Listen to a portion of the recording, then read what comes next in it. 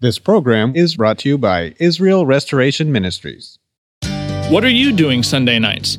Come join Friendship with God radio Bible teacher Tom Cantor of the Friendship with God Fellowship Church every Sunday night at 5:30 p.m. at The Vine at 9336 Abraham Way, Santee, California. Watch and listen live around the world to Tom Cantor Sunday evening on YouTube.com by searching for Friendship with God Fellowship or by going to our homepage at friendshipwithgod.org. That's friendshipwithgod.org. Welcome to Friendship with God with our Bible teacher, Tom Cantor. Today's message and previous messages can be listened to or downloaded for free at friendshipwithgod.org. That's friendshipwithgod.org. You can also obtain free resources from Tom Cantor and view our online bookstore at friendshipwithgod.org or call us at 800-247-3051. That's 800-247-3051. Tom Cantor also has a daily devotional verse that comes out each day by email and on Facebook. To receive this small daily devotional verse that Tom Cantor puts out, you can sign up at friendshipwithgod.org. That's friendshipwithgod.org. Or find Tom Cantor on Facebook by searching for Tom Cantor and Friendship with God. Now, here's our Bible teacher, Tom Cantor. We live in a day of health consciousness, where it's not hard to become obsessed with how young we look and can the Botox help, and are we keeping in shape, are we doing a lot of exercises, how fit we are. I dropped out of that a long time ago. But I had dinner recently, a few months ago, with a person who only talked the whole meal, all he talked about was the number of carbs in each one of these things on the menu and on his plate and on my plate and everybody's plate. Really took our appetite away. He said, I lost 55 pounds by being on the low-carb diet. All he thought about was carbs. Being occupied with the body is a preoccupation that can cause a person to fail from being diligent watchmen and hearing what God wants to say. John 12:25. He that loveth his life shall lose it, and he that hateth his life in this world shall keep it unto life eternal. What does that mean? That means in comparison to loving the Lord, in comparison to being a watchman, hating everything that would stand in the way, nothing between my soul and the Savior. Another distraction that can cause a person to fail as a watchman is to be so worried about the problems, about his own problems, and that will cause him not to be a diligent watchman. The same is true for a person who's so consumed with worry and anxiety and trouble and conflicts with other people that he fails to watch and hear what God wants to say. Paul spoke of this, the conflicts and the fears, when Paul said in 2 Corinthians 7:5, without were fightings, conflicts, and within were fears. All of these can distract a watchman from being diligent to hear what God wants to speak. And sometimes we have to work the hardest just to still ourselves.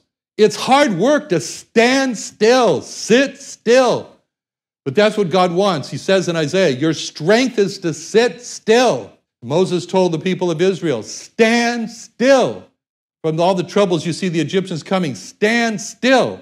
This is hard work, to sit still, to still ourselves from hearing all the voices, these voices, just been going over, from hearing all these voices of distraction. Sometimes we have to still our own distracting voice and stop speaking. We have to stop speaking. Sometimes we have to say to ourselves, enough. I have spoken enough. I have spoken too much. Now I'm going to be quiet so I can hear what God wants to say to me. And sometimes we have to repeat the words of Samuel, the little boy Samuel. In 1 Samuel 3:10, the Lord came and stood and called us at other times, Samuel, Samuel. Then Samuel answered, speak, for thy servant heareth. He had to sit still, he had to stand still to hear the voice of God. And David heard God speak, and what he heard was in verse 8, Psalm 85:8. He will speak peace unto his people. What God speaks is peace. When God saves a person, his message to that person is peace. The Lord Jesus said in John 14:27, peace I leave with you. My peace I give unto you. Not as the world giveth, give I unto you. Let not your heart be troubled, neither let it be afraid. The word of God to believers brings peace. He said, John 16:33, why did he say these things he was going to tell you? He was going to tell his disciples. Why have I just told you what I told you? I'll tell you. In John 16:33, these things I have spoken unto you, that in me you might have peace. In the world you shall have tribulation, but be of good cheer, I've overcome the world. If we don't have peace after spending time in the Bible, then the problem is a distraction, because the purpose of the Bible is, John 16:33, these things have I spoken unto you, that in me you might have peace. By contrast, the wicked, they can't find peace. It's nowhere to be found for the wicked in Isaiah 57:20. But the wicked are like the troubled sea, when it cannot rest, whose waters cast up mire and dirt. There is no peace, saith my God to the wicked. No peace, God says, no peace to the wicked. But to you who listen to my words, these things have I spoken unto me, that you might have peace. In me you might have peace. Now, God then explains what brings peace to us in verse 9, Psalm 85:9. Surely his salvation is nigh. The more we dwell on God's salvation through the Lord Jesus Christ, what he did, redeeming us on the cross, the more we have peace. The more we dwell on God's salvation through the Lord Jesus Christ, when he redeemed us on the cross, the more we see how much God is for us. The more we see how God is for us, the less we see who can be against us, as it says in Romans 8:31. If God be for us, who can be against us? Now, verse 9 goes on to say, his salvation is nigh unto them that fear him. It's for the person that fears God. It's a person who fears God's judgment of sins. It's a person who fears God's hell that he sends people into. That's the person God says salvation is very near that person, very near. When Israel starts to cry out to God, God says what he's going to do in Isaiah 46:13. I bring near my righteousness. It shall not be far off, and my salvation shall not tarry. I will place salvation in Zion for Israel, my glory. But if a person is proud, doesn't care about God, then God said, my salvation is far from that person. In Psalm 119:155. Salvation is far from the wicked, for they seek not thy statutes.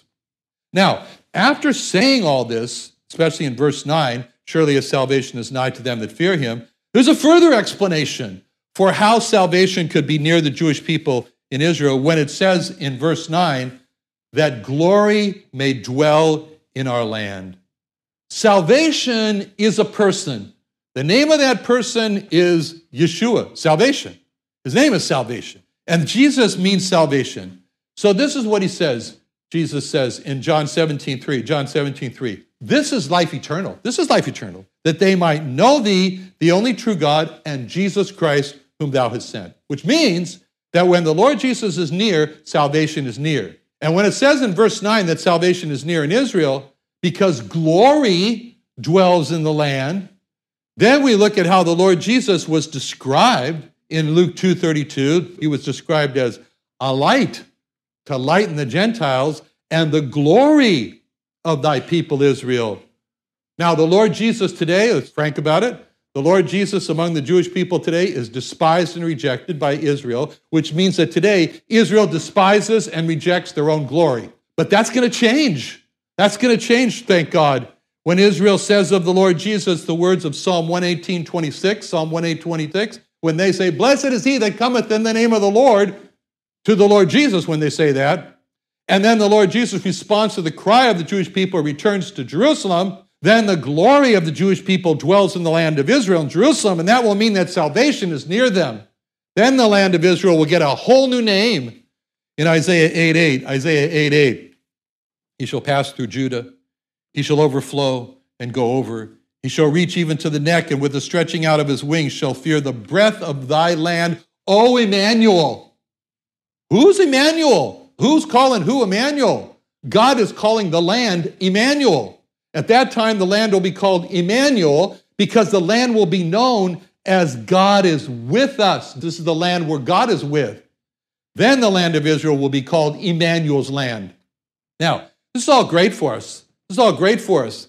God has forgiven. God has covered the sins. He's taken away the wrath of judgment. He's shown us mercy. But the question is how?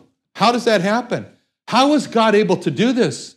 And this is why verse 10 is the central verse of this psalm, because this verse explains how God accomplished our great salvation. Remember, that's the word that he used, his final word. We say finished, tetelestai, Hebrew asa, done, accomplished.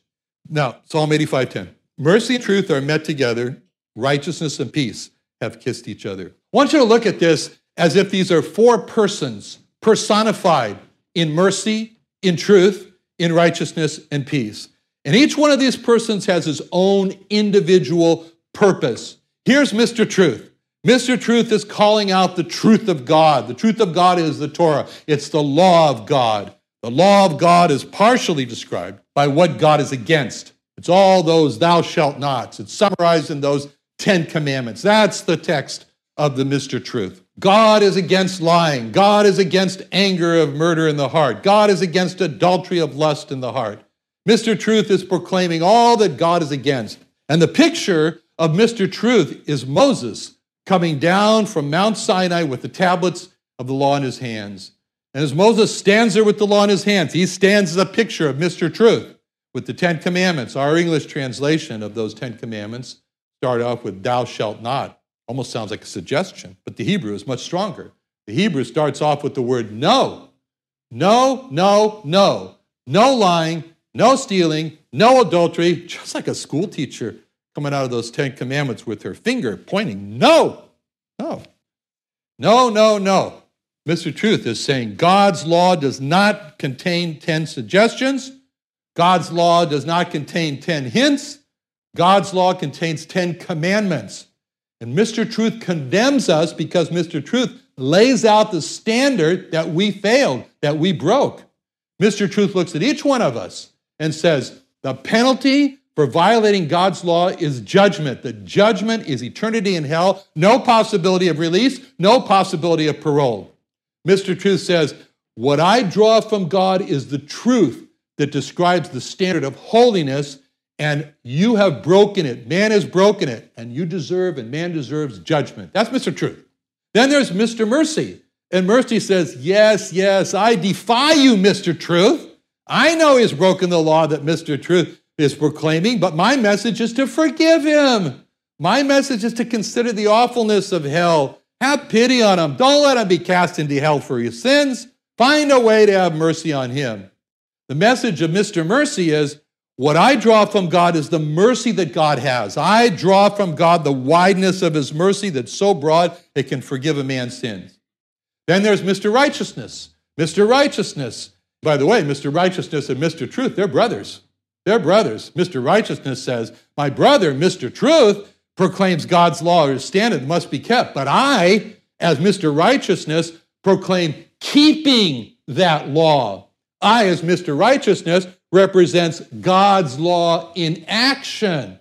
I, as Mr. Righteousness, show what a life looks like that keeps the law of God.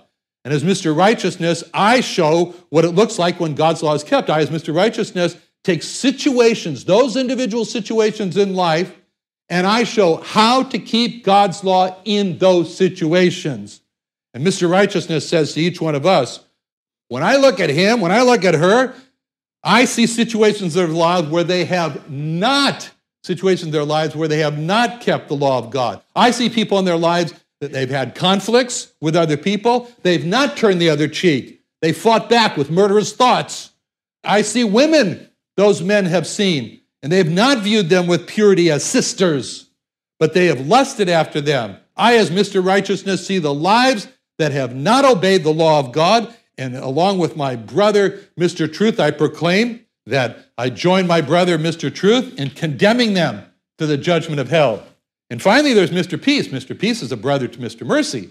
They're brothers. Mr. Peace steps up and says, yes, yes, yes, yes, I know all that, Mr. Righteousness, but I defy you.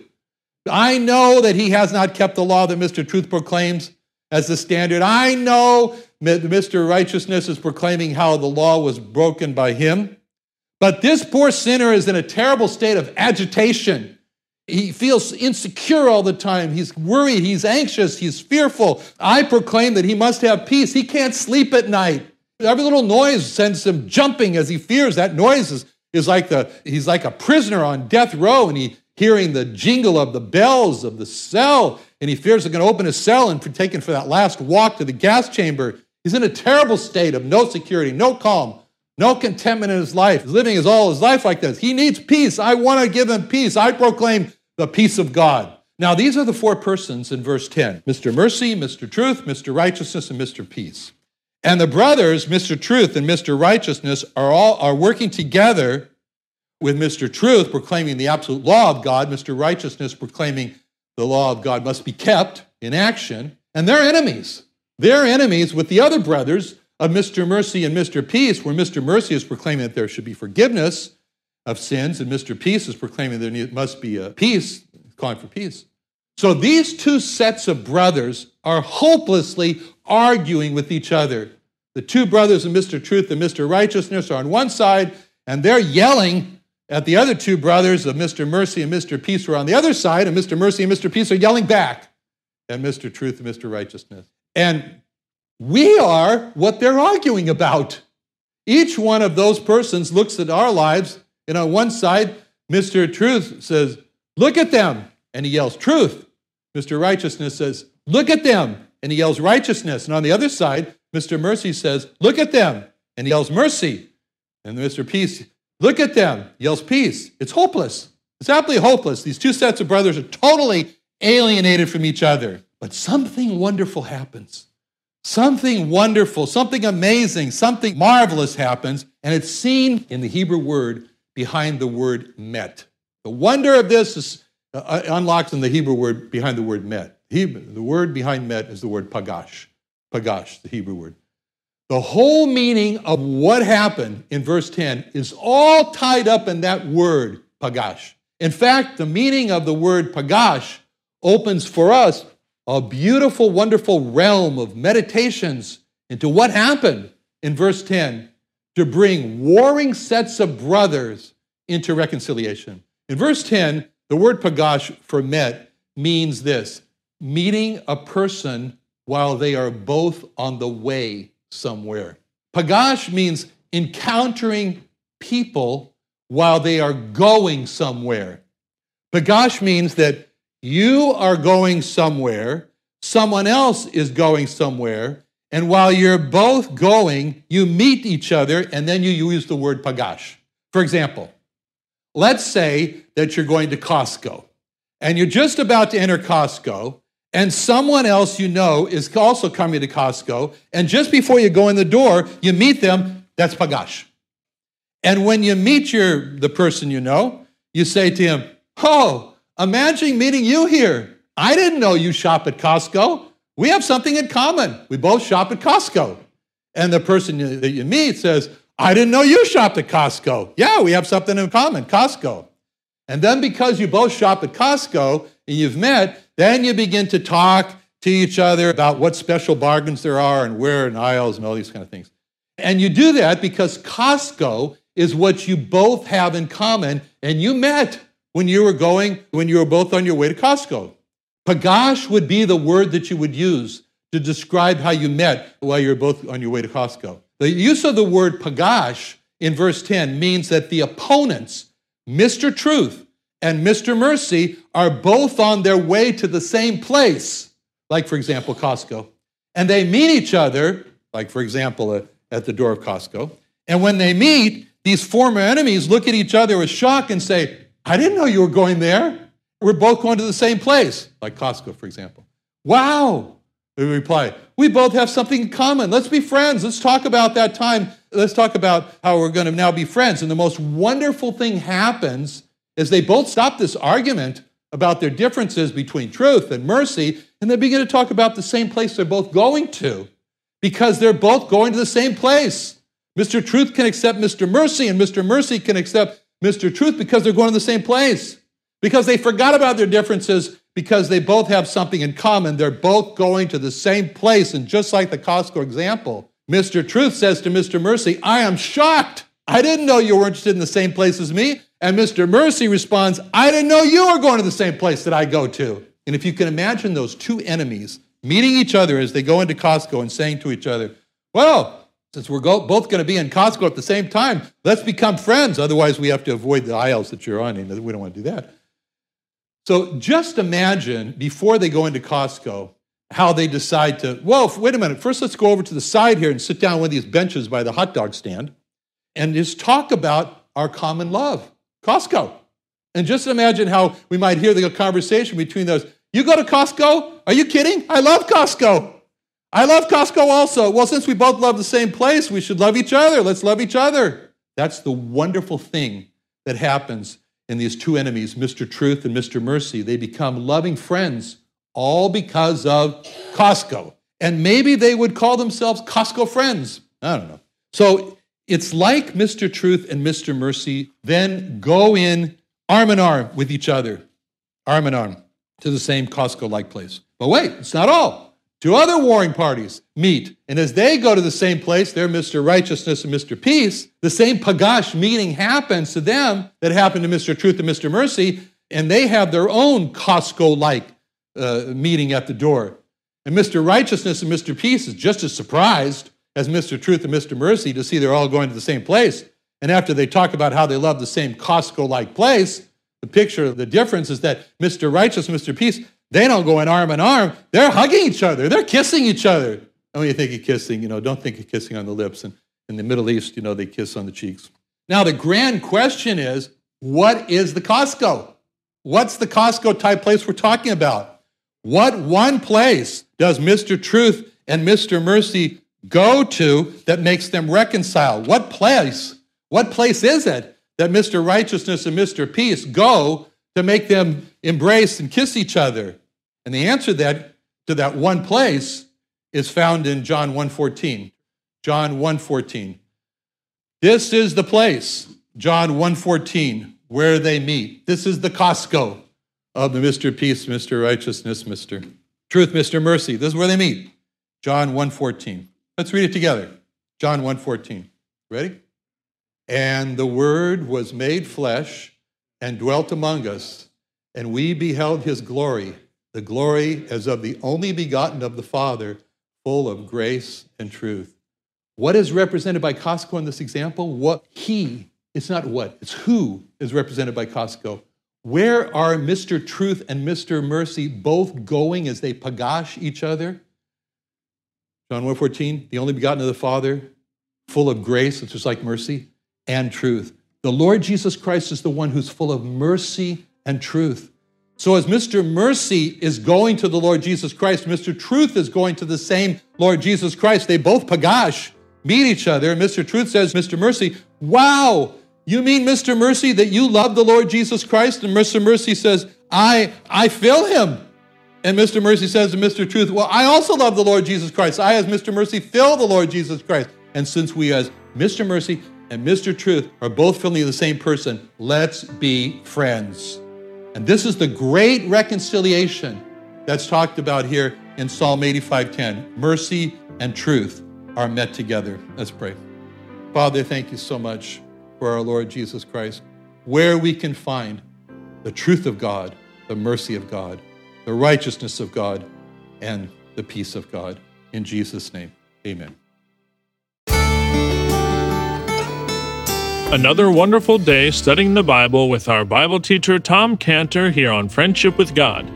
Don't forget that today's message and previous messages can be listened to and downloaded for free at friendshipwithgod.org. That's friendshipwithgod.org.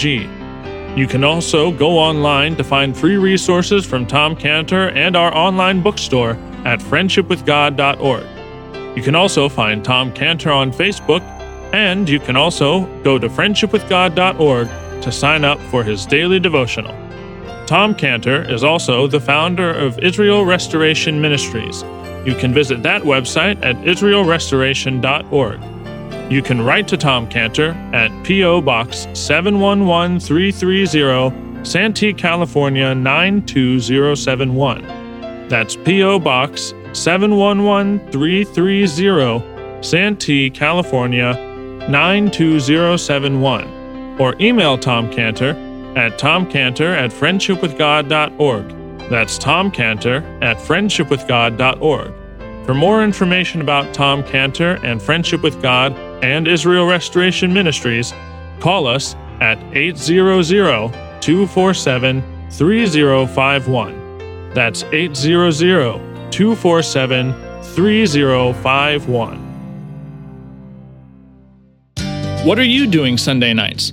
Come join Friendship with God radio Bible teacher Tom Cantor of the Friendship with God Fellowship Church every Sunday night at 5:30 p.m. at The Vine at 9336 Abraham Way, Santee, California.